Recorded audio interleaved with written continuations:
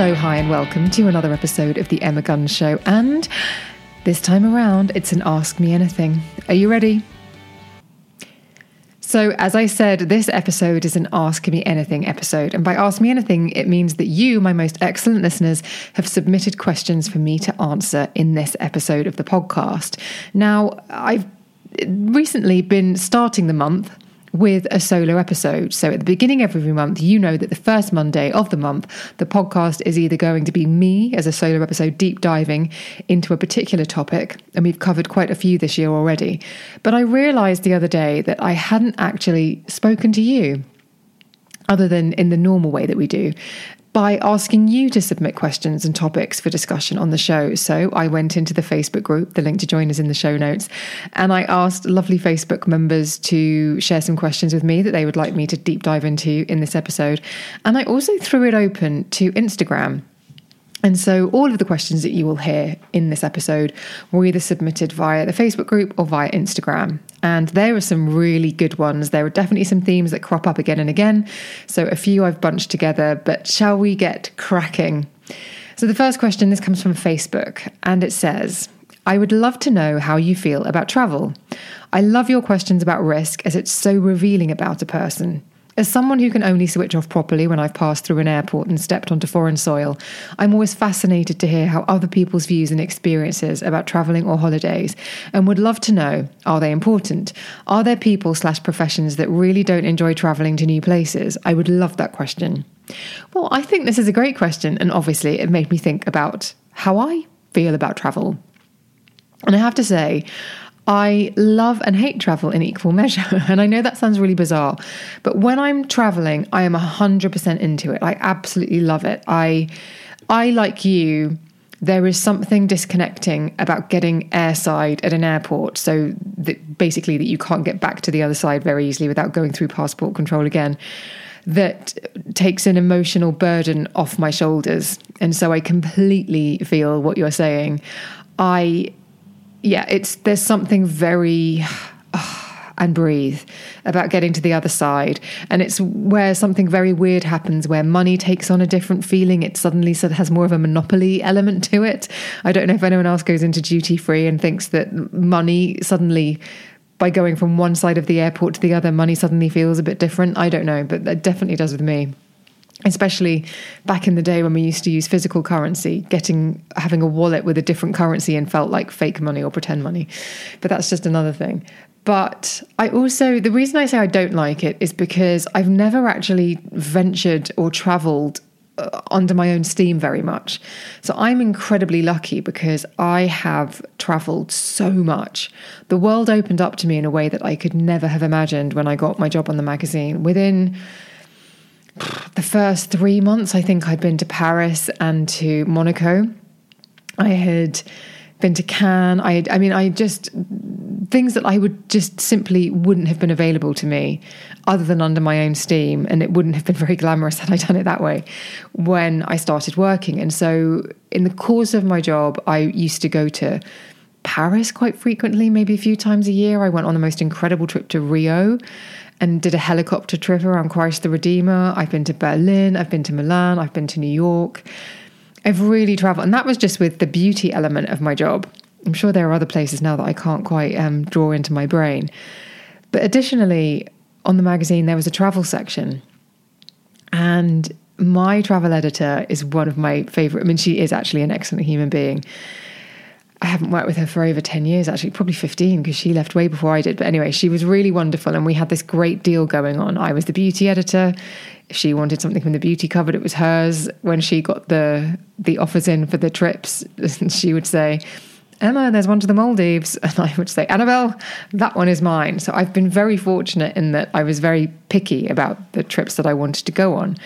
And during my time on the magazine, I did travel features 3 times. It's terrible, isn't it? 3 times to the Maldives.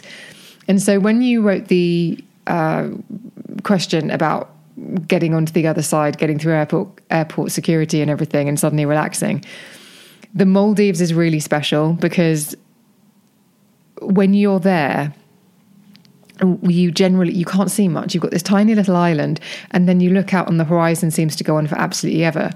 And used to be the only time I would ever feel as though I was properly switching off, which is obviously a great luxury considering the Maldives is not an inexpensive place to travel to. But those are the circumstances a while ago.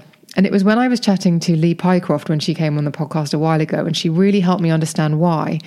And I hadn't really thought about this before, but it's basically a biological function in the brain, or a chemical function in the brain, that when you can see, essentially, obviously you can't see 360, but when you can see pretty much 180 degree horizon in front of you, or just a view in front of you, and nothing can come towards you, so there's no threat imminent on the horizon.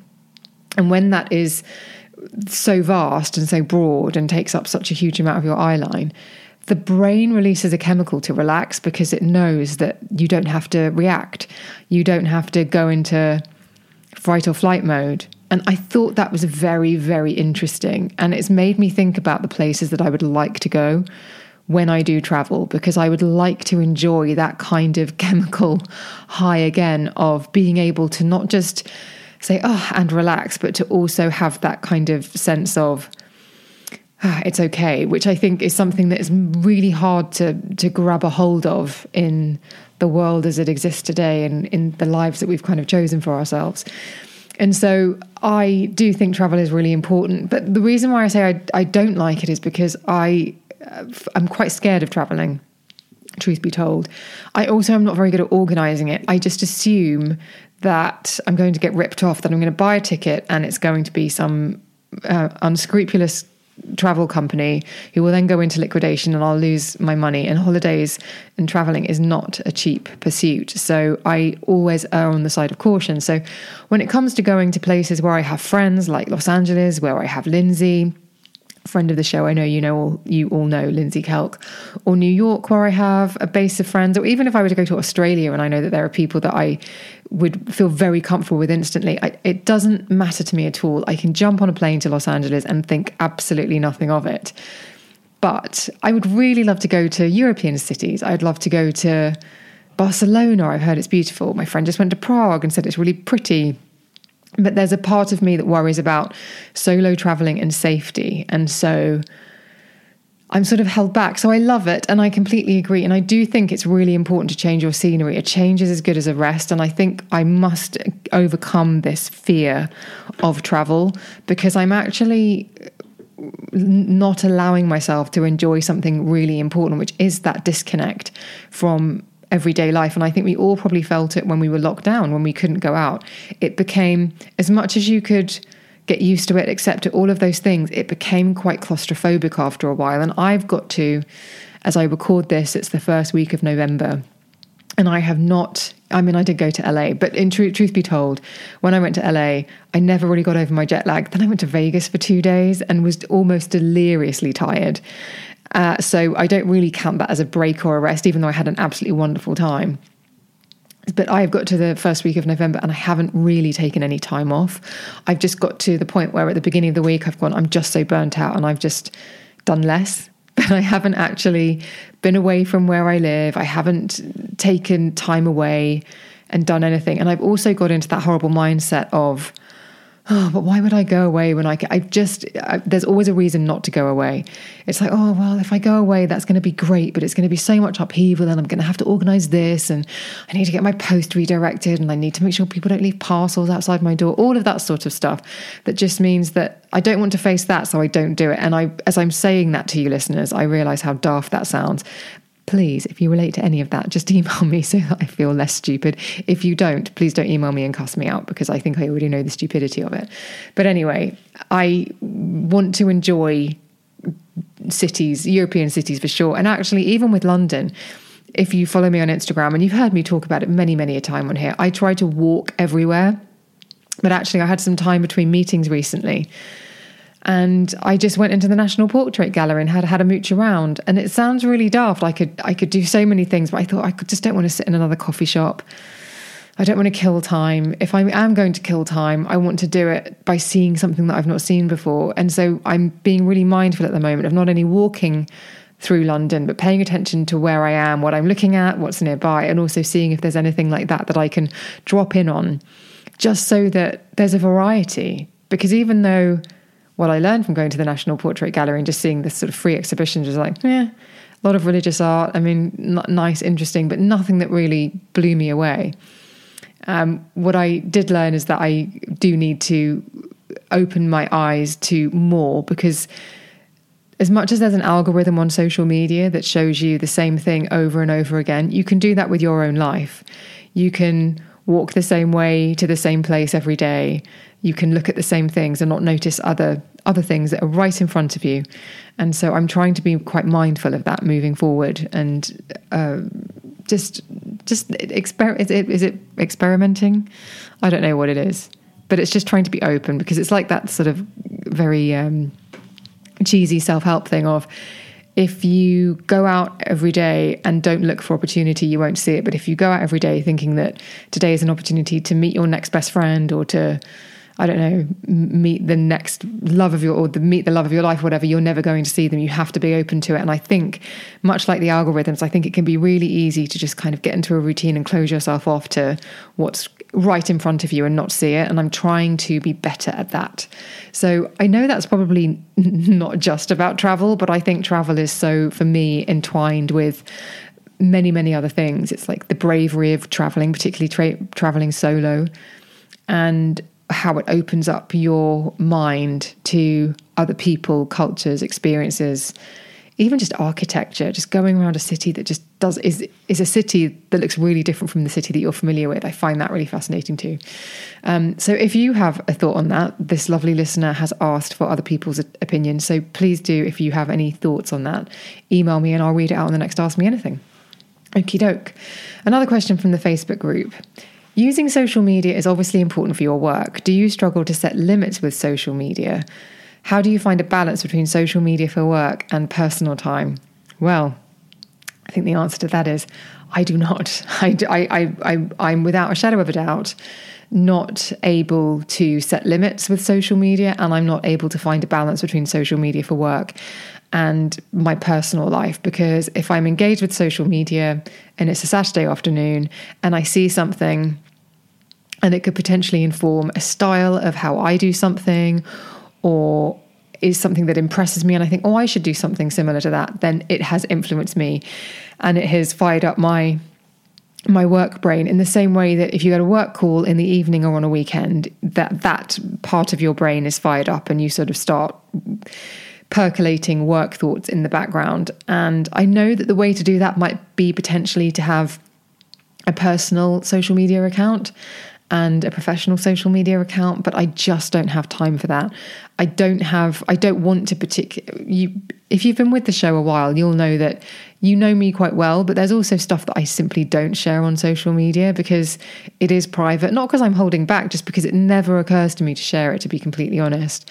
But I know, so having a personal account would be completely pointless because I wouldn't upload to it. And so all of my friends are on my work account. If I want to see what they're doing, that's how I do it. Having a personal account just seems like a waste of time.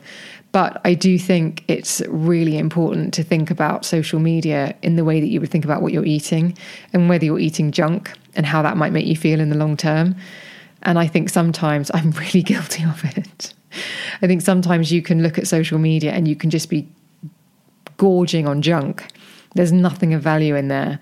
And so I've actually found myself, if I do feel that I'm in the mood to mindlessly scroll, I might go to YouTube more actually, because I'm more likely to find longer form content that has useful,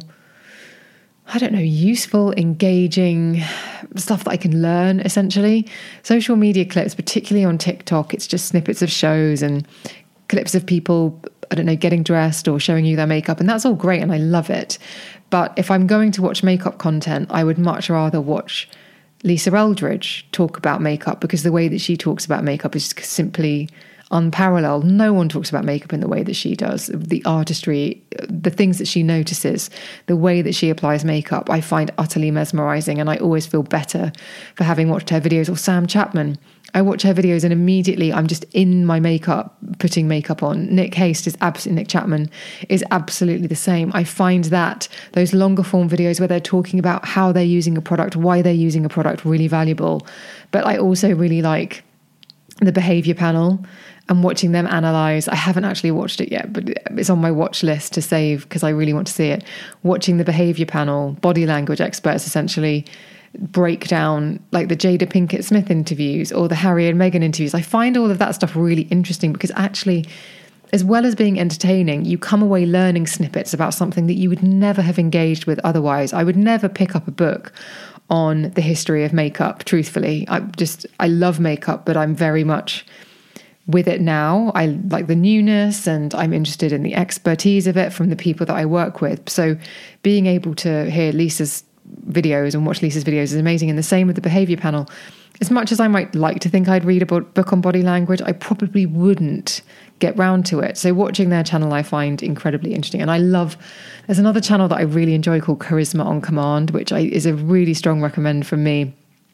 They break down things like, here are the 5 things not to do in a conversation if you want people to like you, or here are 3 things you can do to make yourself instantly magnetic. And they use examples from celebrity interviews to show you what that person was doing to actually get the interviewer to soften or what they were doing that made them a great guest. I find it, obviously, given the work that I do, I find it really, really interesting.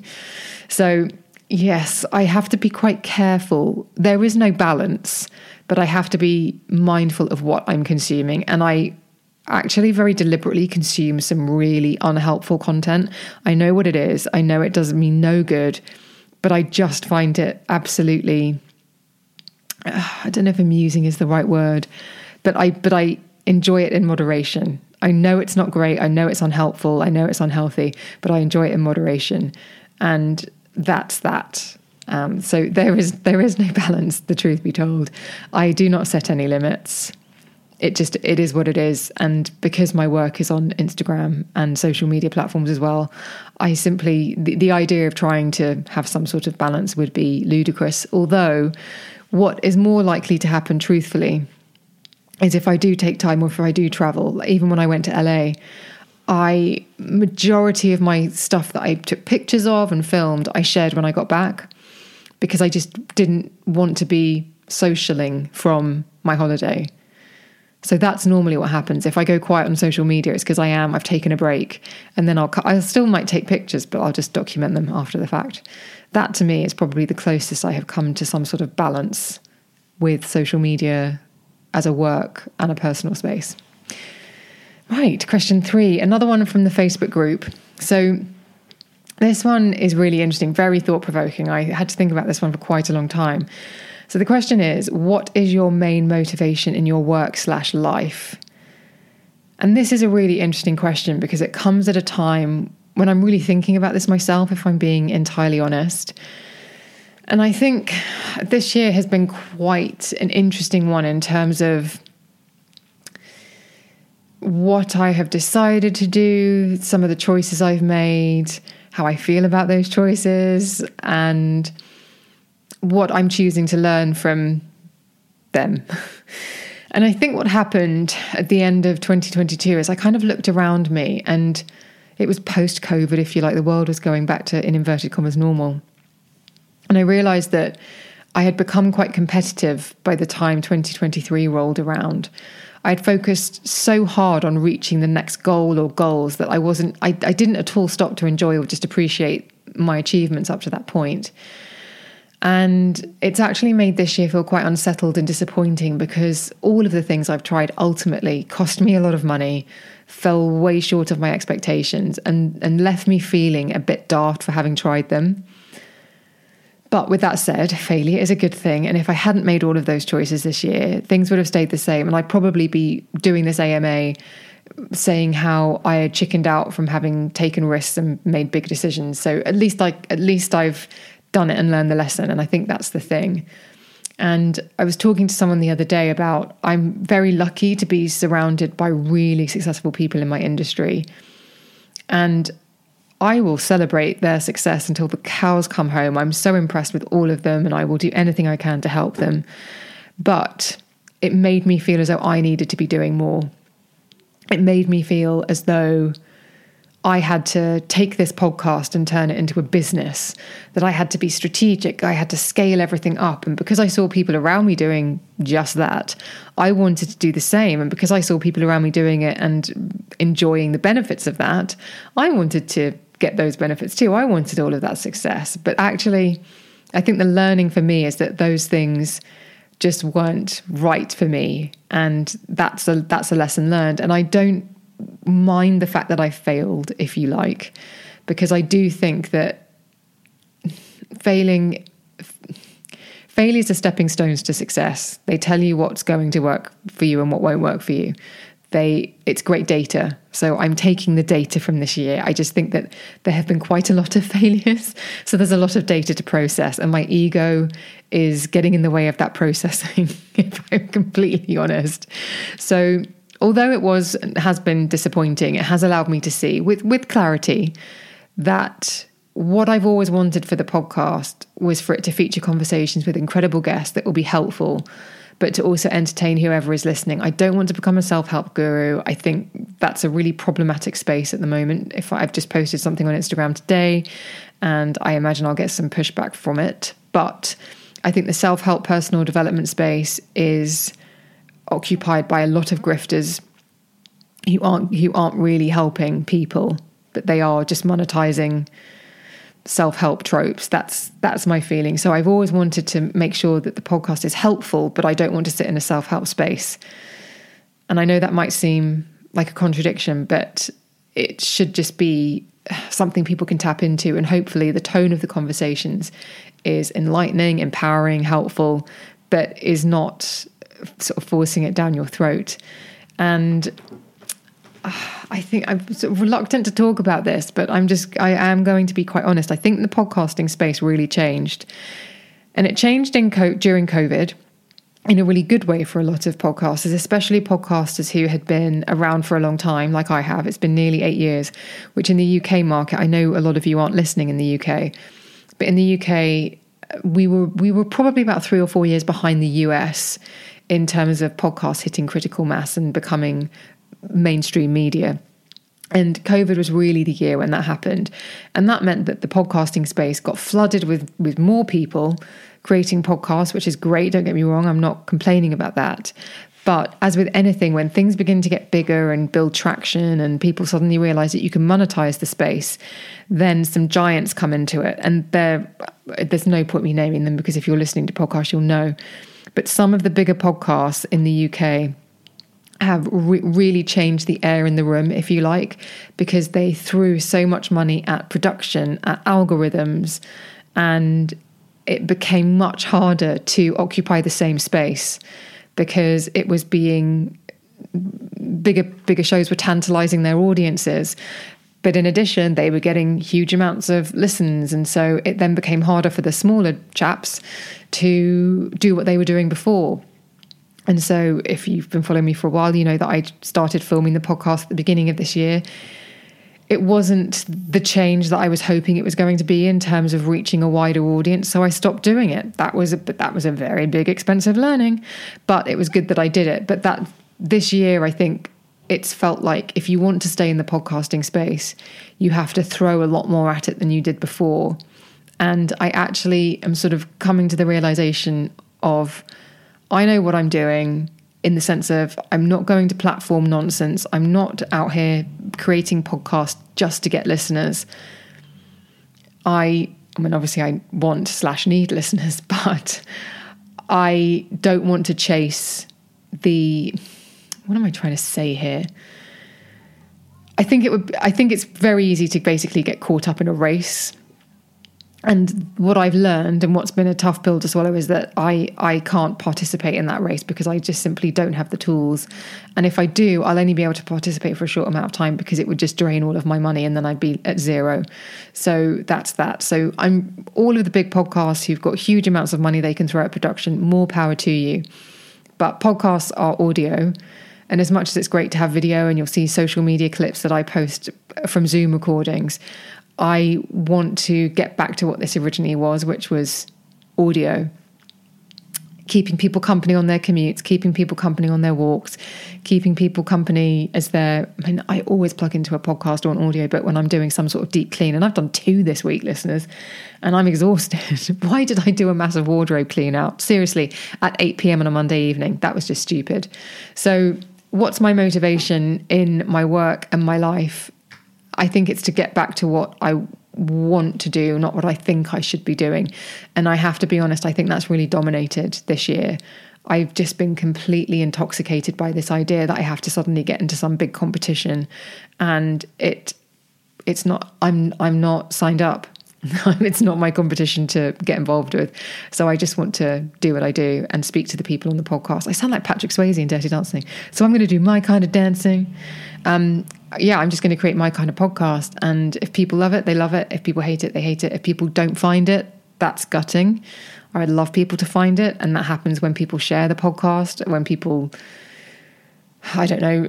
share social media clips, tell a friend, all of that kind of stuff. Like, sharing is really important, but I just want to get back to having conversations with people who are qualified, excellent at what they do, and can also share something really helpful for somebody who needs it. And I also want to get back to the variety of guests. My favorite year, I think, of podcasting in terms of was when I was able to get people like Michelle Visage and the FBI negotiator and a Secret Service agent and a Real Housewife. Like, when it's so varied, that's when I feel like I'm really cooking on gas, because I love the fact that each episode is a surprise, to be honest, and that we can go from talking about Real Housewives to talking about tactical empathy in negotiation. I just think how brilliant that there can be that kind of variety in the conversation. So that's what I want to get back to. And yeah, in life, what's my motivation in life? That's a really interesting one too, because I would be honest and say that last year, turning 45 hit me a wee bit harder than sort of a more obvious landmark birthday, like 40, and thinking about how my life was going to look, because I've enjoyed, in inverted commas, being a young adult for more than 20 years. And by that, I mean no responsibilities, self-employed for 10, no children. So my outlook has been pretty much the same of kind of like a 25-year-old for a really long time. And so the way I've thought, I suppose, has been quite short term. But I think turning 45, there was a significant shift into a more long-term approach. And that's no bad thing, but I think it can be quite confronting to suddenly change how you look at the world. And so I don't know what that means in terms of motivation and what I want for it, but I think I know that I need to not just toddle along and plod along like I have been. I think I have to be a little bit more strategic in my personal life. Strategic is the wrong word. Need to be a bit more, not just think things are going to happen, but actually participate in them happening. And I think that's something as well that I think I mentioned on one of the bullet points episodes recently about Reese Witherspoon saying you can't just hope for something to happen. You have to make it happen. You have to ask for it to happen. You have to say please. You have to tell people that you want stuff, because it's not going to happen if people don't know. And I think that's a salutary lesson for work and for life. But I think I probably need to be more directional with that in my personal life. Anyone else relate? Please do let me know. This question came, and this was another Facebook question, and it is: mentally, what helps you with hair loss? What didn't help? Thank you. Now, this is a really interesting question. I know it's a bit of a pivot from life stuff, but hey, let's lighten it up. Because this message actually came from somebody who has messaged me a few times, I would probably say over the last couple of years, about hair loss. And it makes me think that perhaps this person, for whatever reason, and this isn't a criticism, isn't taking the advice that I share the most about hair loss, which is the best thing you can do if you are in a place of discomfort, displeasure, or upset about anything. But in the case of hair loss, it's if you are uncomfortable or worrying or upset about it. If you are in a place of that kind of indecision, then you're prolonging that suffering and discomfort. And this isn't just about hair, but in this case, obviously, it could be about anything. If something's bothering you, then getting help from a reliable, trusted, qualified source is when you are instantly soothed and comforted. But I also appreciate that if you are, I don't know, just in the world, a bit like me with travel, you just assume that if you click on a trichologist website, you think they're going to be a grifter who might sell you snake oil. I completely understand that. And so you become almost paralyzed as to what to do. You want to do it, but you don't know who to trust. And you know that whatever decision you make is going to be quite expensive.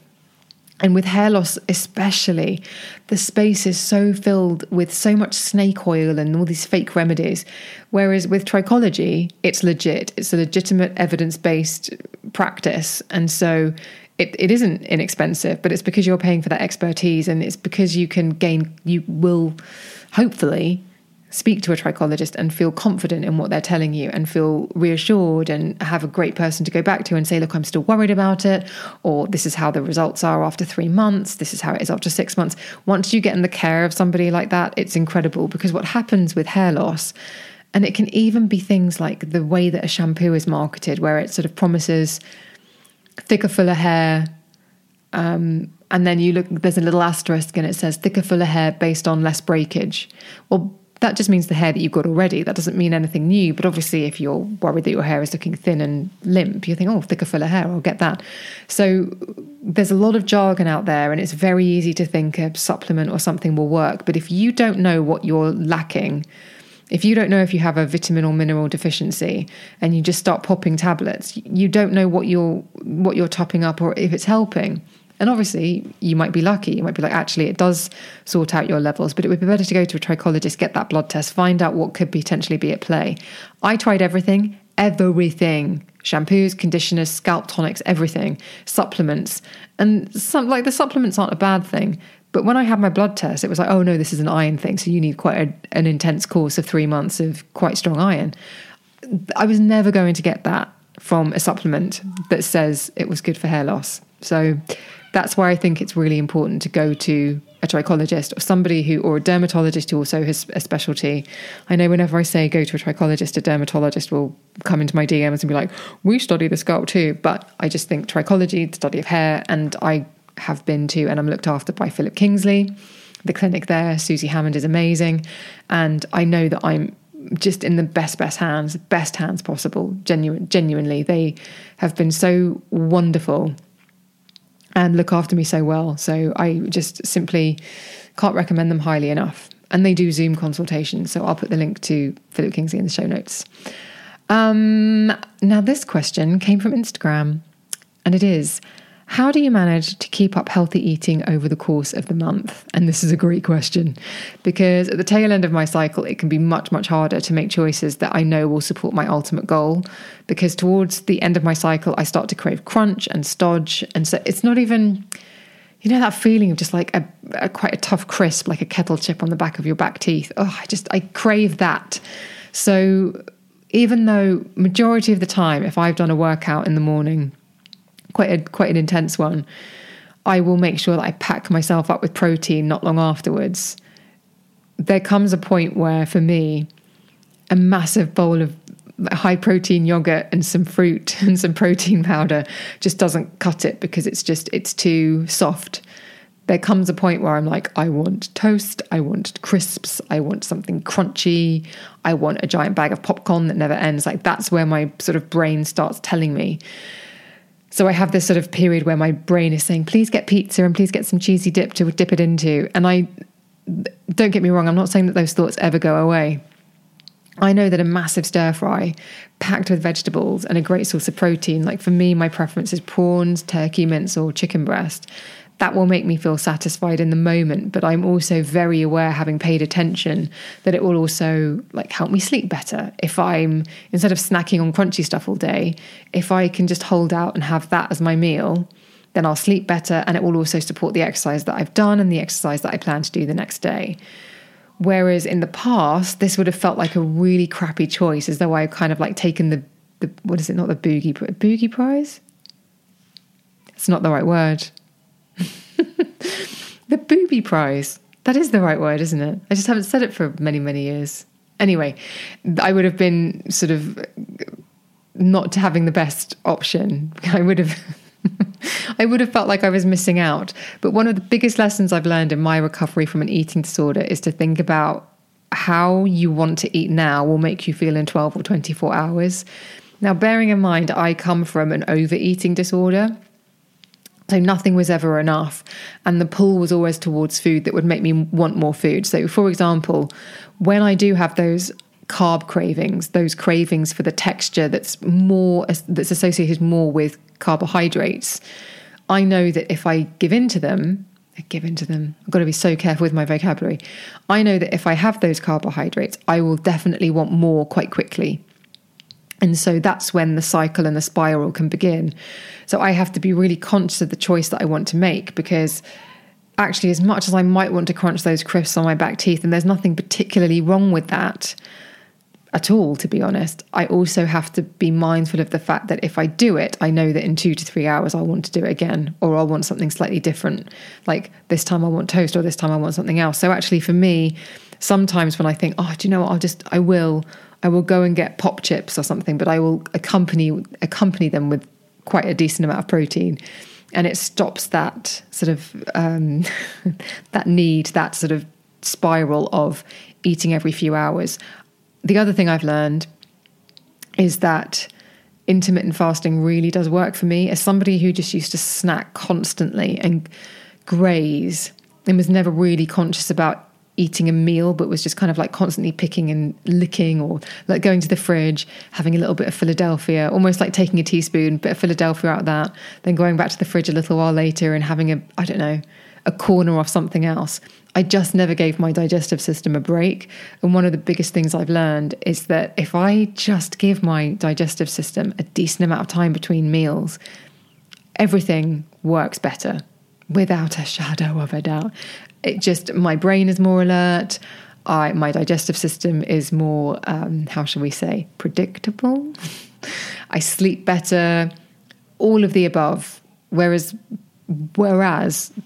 I almost have this default mechanism in my brain that's just kind of like, for anything that you're feeling, whether it's an emotion or whether it's a tummy ache or whether it's a headache, feed it. And I've had to really work on not having that be the solution to everything. And actually now I've learned, it's taken a long time, I've learned that it is sometimes taking those big spaces between meals, not restricting. I just have to be really clear. This is not about restrictive eating. This is about giving my body the time it needs to digest the food that I have already eaten. And it's just so much better all round. So there we go. But there is no doubt that because of hormones, my appetite changes a lot throughout the month. And sometimes I'm not even thinking about food. I'm very much like, it takes very little effort to have a later breakfast, have a smaller lunch, have that really well-rounded evening meal, make sure I get 30 grams of protein in each of the 3 meals that I have, at least 30 grams of protein in each of the 3 meals I have throughout the day. It takes absolutely no effort. But then there are times when it takes a lot of effort to consciously make that choice and to think, okay, do you know what? I will have the thing that perhaps I don't need, but my brain is telling me I want, but I will make these tweaks. And I'm very mindful about how the whole day looks rather than just what that one meal looks like. Because when I can't shake that hunger, it can be really, really easy to think, just give into it. But I know now that making that massive stir fry will not only make that hunger pang go away, but it will also make me feel better overall. But that's not to say I don't ever have the pizza, but I just know that the pizza will sit in my gut and make me feel rubbish. Even though I'll adore the taste and love it while I'm eating it, I just have zoomed out a little bit and think, well, do I need to enjoy it that much, or is it more important that I feel really alert tomorrow morning, or whatever it might be? I hope that kind of offers some perspective, because I just think it can feel quite hard sometimes to not resist, but it can be quite disconcerting when your appetite changes significantly, because sometimes it comes out of nowhere. And I think this is the thing that people don't talk about. We acknowledge that appetite changes over the course of the month, but we don't acknowledge that sometimes it can go from nothing to literally, please feed me everything in an instant. And that can feel quite, as with anything, it can just feel like, oh, well, what just happened there? It can be very, very confusing. And so I try to now think, well, okay, my appetite's increased. Right, let's be very, very mindful here, and let's have massive meals, but let's not fill them with the crappy stuff that we know will make us feel shit. Oh, I said a bad word. I wasn't expecting to say that. I'm so sorry. Apologies if you're listening to this with children in the car. Another question from Instagram. What makeup and skincare are you using? Your complexion looks amazing. Well, thank you so much. I have actually recently changed things around a bit because I was having laser hair removal on my face up until couple of weeks ago. And before my last treatment, I took a break from my tretinoin. I use Skin and Me in the evening because it's not advisable really to be using that when you're having the laser hair removal. So you kind of have a break.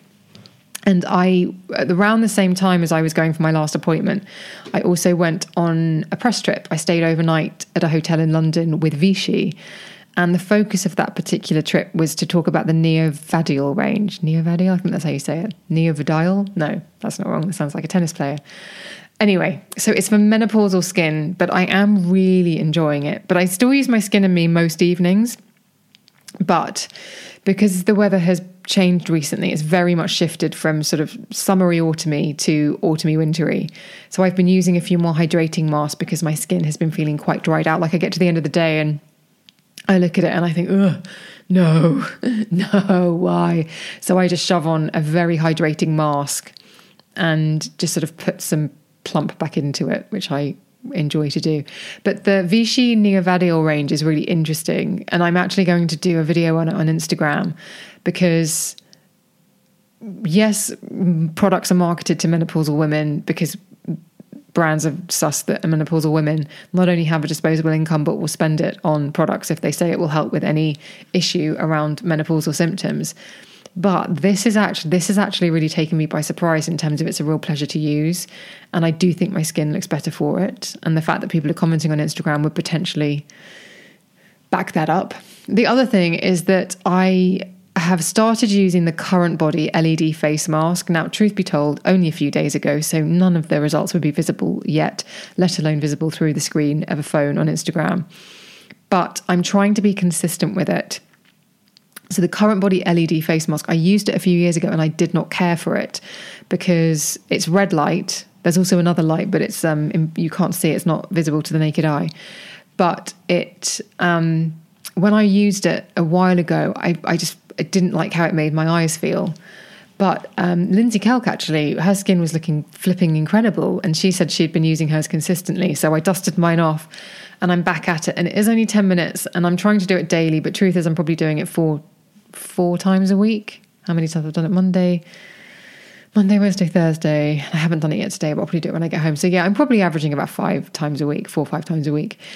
But I'm hopeful because actually when I spoke to Alice Hart Davis about this, and she's the author and founder of the Tweakments Guide, she did say that actually if you are consistent with something like that, you will see results. So it's about time because I'm definitely showing signs of wear and tear. But we're coming on to that in a minute because somebody's asked about that.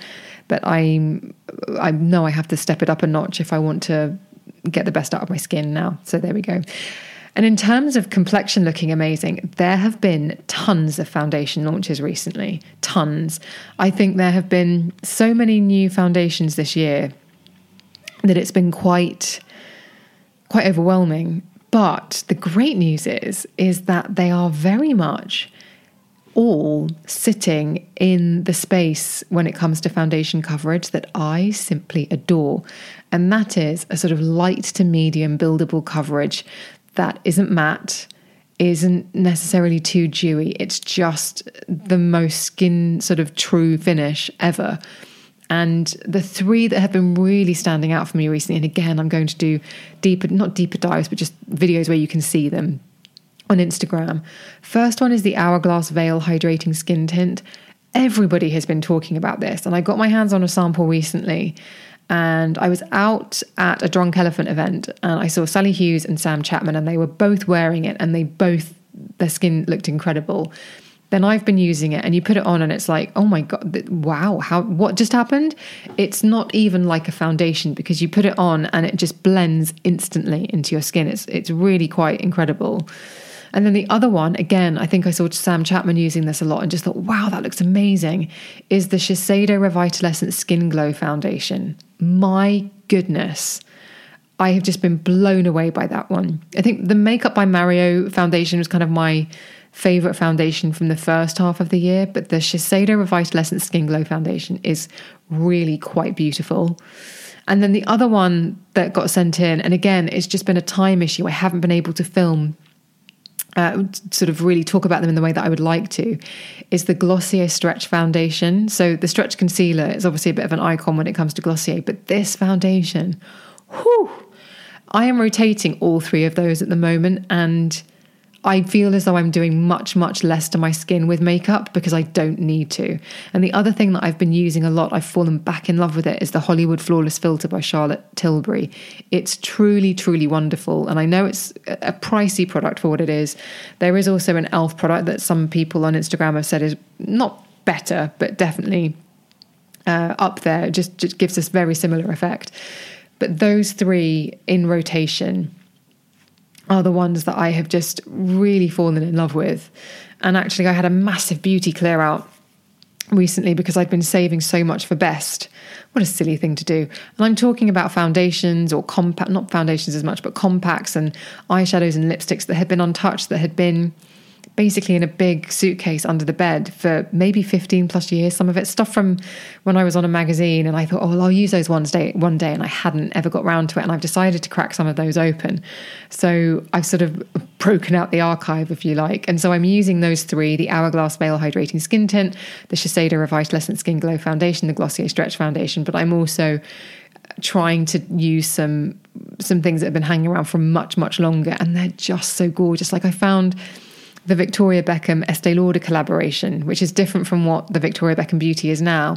And just the original packaging and those original formulas, just so, so lovely. So I've been playing around with those a little bit more. So expect more of that to come on Instagram, actually, because there's, as much as I do like to talk about newness, I do think that we've probably all got some amazing things in our beauty stores that have been around for a while that are just brilliant. It's like recently when I posted about Rimmel Heather Shimmer.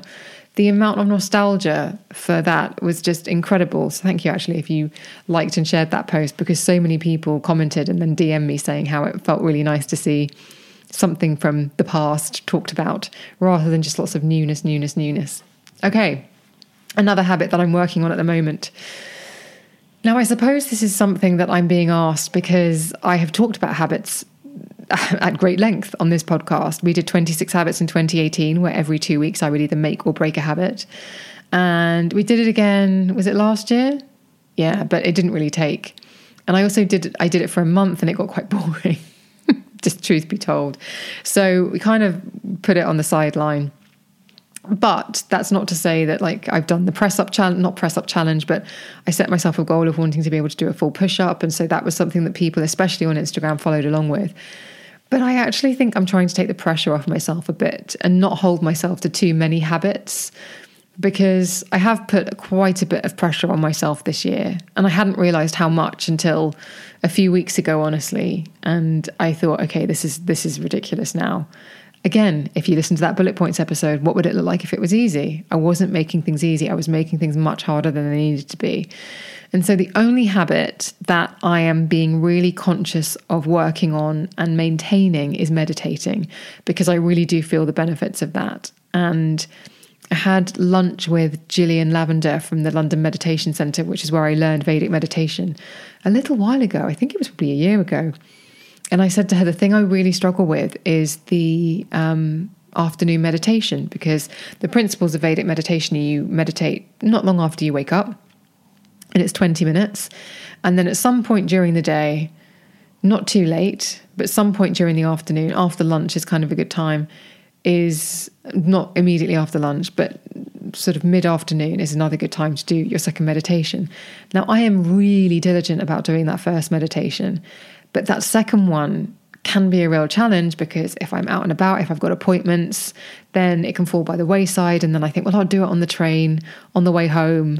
But then I just can't focus. And so I just end up looking at TikTok, or if I've been to an event, I start making a reel because I think, it probably takes me about half an hour. It takes me half an hour to get home. I'll just quickly upload that, or I'll get back to those emails. And so when I had lunch with Gillian a while ago, she said, Emma, you're going to get the best out of it. You've got things that you want to do. Like, if you want Vedic meditation to really work for you, do those 2 meditations, do those that afternoon one as well.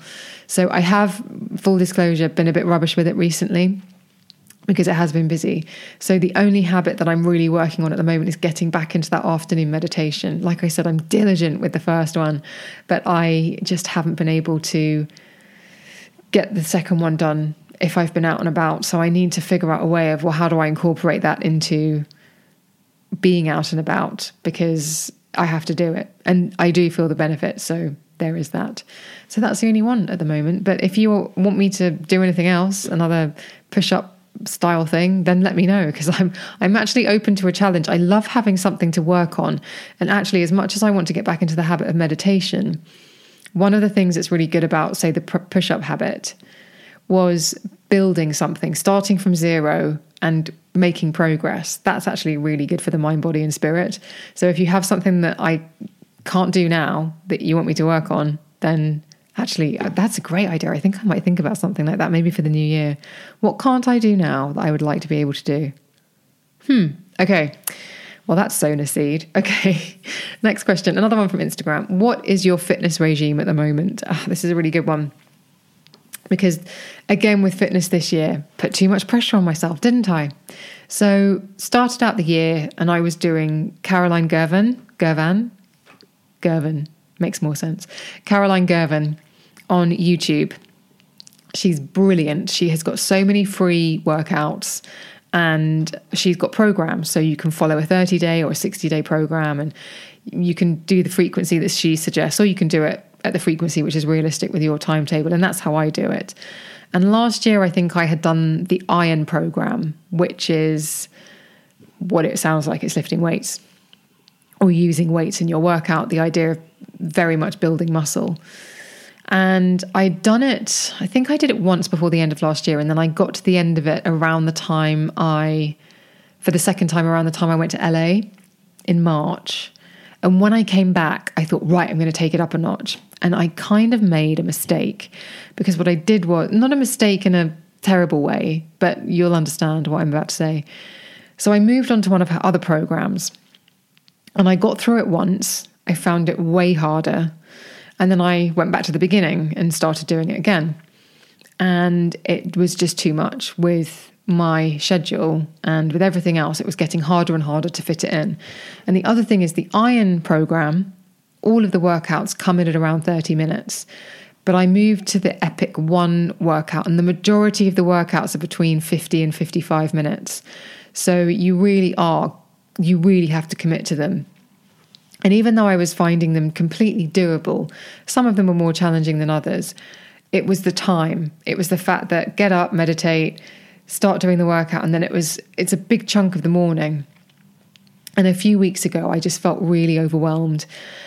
Nothing was really coming together. The diary was a complete mess. I was trying to meet up with as many people as possible. I was trying to fit in podcast recordings, and it all kind of got a bit much. And actually, my exercise was one of the things that had to take a bit of a hit, because I realized that if I was doing that hour's workout in the morning, and then I had a full day in town as somebody who walks everywhere, I was probably clocking up 20,000 steps in the day, having done a workout in the morning, gone to 5 or 6 meetings and event, and then I would come back and I would have nothing in the tank. And that's no way to continue. So I realized I had to make an adjustment. So I actually went back to the Iron program, which involves getting out my heavier weights, but it's only half an hour. And I've been doing that for 2 weeks. And the change already is just phenomenal. I'm so glad I made that decision. I'm still putting in a lot of effort. I'm still getting those workouts in, but I'm not putting so much time pressure on it. And it's so funny as well, because I've had quite bad delayed onset muscle soreness, DOMS, recently, and I haven't had that for a while. And it's because actually the Iron program makes you kind of slow down your movement, really think about the mind-muscle connection and get those results. And like I did a full body workout the other day, and it was only half an hour, but the staple movement in it was squat to press. My God, my goodness, my inner thighs, my buttocks, everything just are very, very sore still. So I know that it's really working, and it just feels like that's a better amount of time for me, and it's taken the pressure off a bit, but I'm still getting the results that I want. So that's my fitness regime at the moment. And the other thing is that I actually have hurt my back. Nothing too major, but one of my legs, I've got a very tight hamstring in my left leg. And I've always really struggled to loosen it off. And if I try and stretch it, it just doesn't get into it. And it's never been a problem. But then about 2 months ago, I did something. I was trying to loosen off my hamstring. I was really concentrating on stretching, but not trying to stretch too hard because that's just silly. And something happened, and now my lower left back it hurts, like to the point that when I sneeze, I pray for it to pop and just go away because it's obviously quite pulled. If there are any physiotherapists listening, please tell me what that is. But it's definitely quite tight. And I remember one morning, this was before I switched workouts to the iron one, but one morning with my warm up, which involves kind of standing with your legs about, 2 hip widths apart and touching your toe with the opposite hand, I couldn't even get down to touch my left toe. And I've never had that before. So I thought, oh, heck, here we go. This is it, 45 and mobility's going. So I'm trying to be very mindful about, yes, it's really important that I build muscle. It's really important that I am moving my body in this way and that I'm looking after muscle is the organ of longevity, as Dr. Gabrielle Lyon says. So I'm really mindful that doing strength training is vitally important, especially for a woman, and especially for a woman who is entering menopause. Having more muscle mass is just good sense. It's great for so many more things. And Gabrielle's coming back on the podcast, so we'll talk about that at length. But I also have had that reality check of, Emma, you need to work on your mobility, because you can, as much as I stretch after my workouts, I got into pigeon pose the other day and it was so violently uncomfortable in a way. It's never been my favorite position. I don't have that flexibility. I can't, when I get into pigeon pose, my leg is not at 90 degrees. It's at like 10, 15. So I've always had that tightness there. I've always had tight lower back, tight hamstrings. But now the idea of my mobility being limited, no, doesn't jive with me. So I'm now being very conscious of every morning, the first thing I do, I put on the coffee machine. I roll out the yoga mat. I get into child's pose. Then I do pigeon, not for very long, like 30 seconds each. Then I have my coffee. Then I do my meditation. So I'm trying to build it into my day, because once you lose it, so I'm being very conscious to add mobility movements into my day as much as the training, because I think now they need equal focus. And because, I don't want to be limited in what I can do, truthfully. Okay, we're hurtling towards the end of our time together. There's still tons of questions. So I'm going to try to find one that will take a few minutes so that we can sort of round this up so I don't take up too much of your day, because I know I've already taken up a lot of your time. Okay, so, here's a good one. This one, I wasn't sure whether it was coming from a troll, but let's just go with it. So the question is, do you feel happier now you've lost weight? And the reason I'm saying I don't know whether it was coming from a troll, because it came from an account on Instagram that didn't have a profile picture or any followers really, or any following. And the majority of the time, if you get a nasty comment on Instagram in your DMs, it is from one of those sorts of accounts. But it could just be somebody who doesn't use Instagram very much and so doesn't see the point. So let's just give it the benefit of the doubt and say it's legitimate. So do you feel happy now that you've lost weight? I've been thinking about this a lot recently because of another message that I received recently that we'll come on to in a second. But I don't feel happier now that I've lost weight, but I can completely understand why it would look that way, because of how I present myself on Instagram and on social media and even on here. And one of the big things is that for many years on social, you only saw me from the neck up.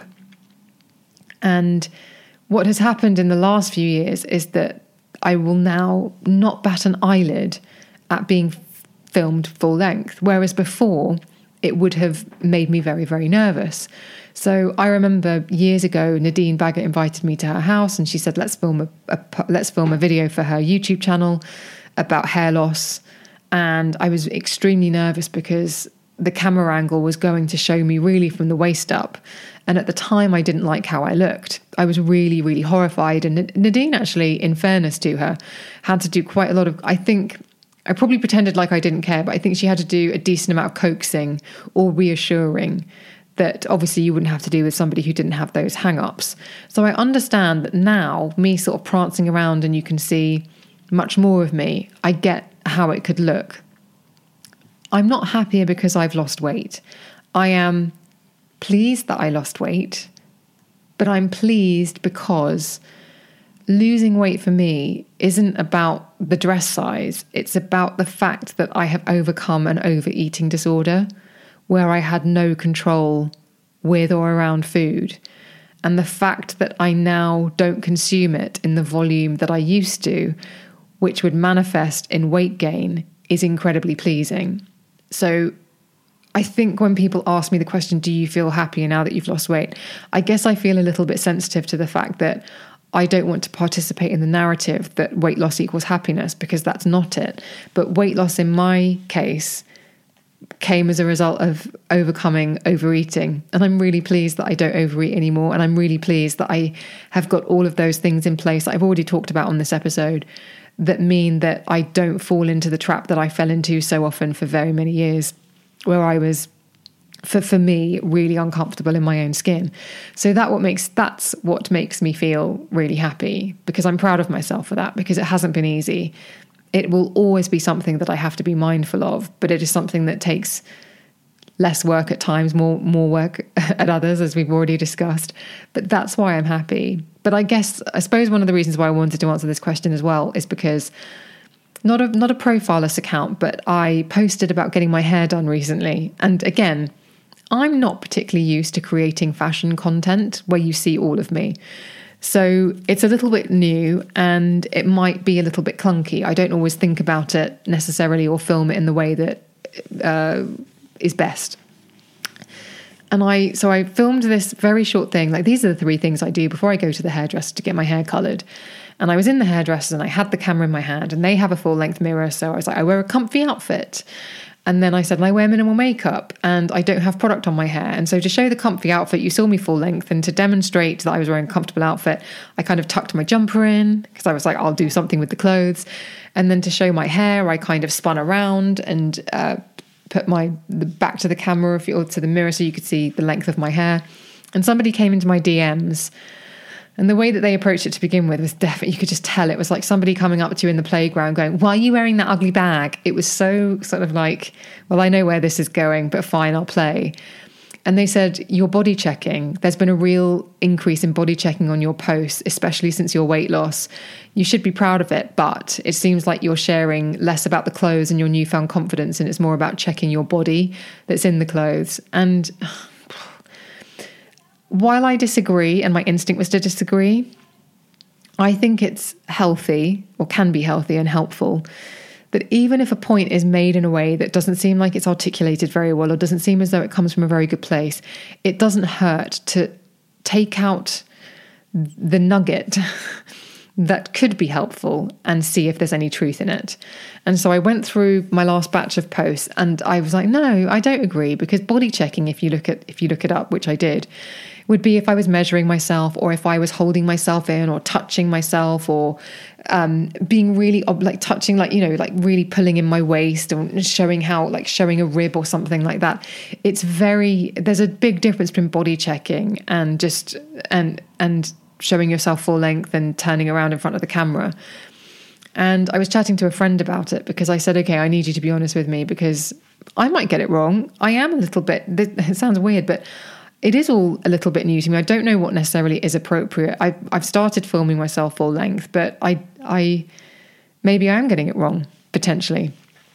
And she said, which is really interesting, she's like, no, it's a bit personal. And I would wager that person might be having similar struggles to the ones that you've had, and probably is a little bit further behind you on their timeline, and maybe they're cross, or maybe it's just somebody who is just particularly critical of people on Instagram, but I wouldn't pay any attention. So it was just very interesting for me, the sort of reactions that you get from people about this sort of thing. And I don't want to participate, as I said, in this very unhelpful narrative that weight loss equals happiness, because it absolutely doesn't. I lost weight 3 times before. And when I say lost weight, I mean dropped the same 40 to 50 pounds 3 times in my life. And it didn't feel like I wanted it to, but it feels good now, because there's an eating disorder that has been overcome / identified and worked on. That's what makes me feel great. But I also, it's difficult to be able to put something empowering out there about weight loss without people thinking that you're feeding into something negative. And equally, if I did go on Instagram and go, oh my God, I can wear this size clothes. I mean, obviously that would be really clunky and ill-advised. But even if I did, I would like to think that it wouldn't gain, well, no, it would get criticism, wouldn't it? But you can understand how somebody could do that if they did suddenly feel really like, oh my God, I can do this for the first time. So I think we just have to be a little bit more compassionate with each other. But if you are struggling with weight loss, or if you, because this has come up a few times, I said I was going to bunch some of the questions together. Let me know, and I can get some more experts on the show to talk about the ways and means in which you can perhaps think about how you approach food, exercise, and release yourself from these very unhelpful cycles of restriction or whatever it might be, because it's really crappy to be on that cycle. I have been on it. And if I do look happier, it's because I feel as though I was able to get off that ride. And if that's where you are, I want that for you too. Okay, goodness, time has flown. Thank you so much. There are more questions, but what I might do, I mean, we could do another episode. So maybe the first episode in December will be a follow-up on this one, answering the questions that didn't get answered. And if there's anything from this that you would like me to expand on, get in touch as soon as you hear it, if you're hearing it in November 2023, and I will answer that. I will do a sort of follow-up in the December episode. So just let me know as soon as you can. Thank you so much for listening. I will put the links to everything that I have mentioned in the show notes. Like I said, share it with your friends. Tell people that you know and love about an episode that you've listened to that you think that they might enjoy. Wouldn't that be lovely? Thank you so much for your time. It's been such a pleasure spending it with you. I will see you on the next one.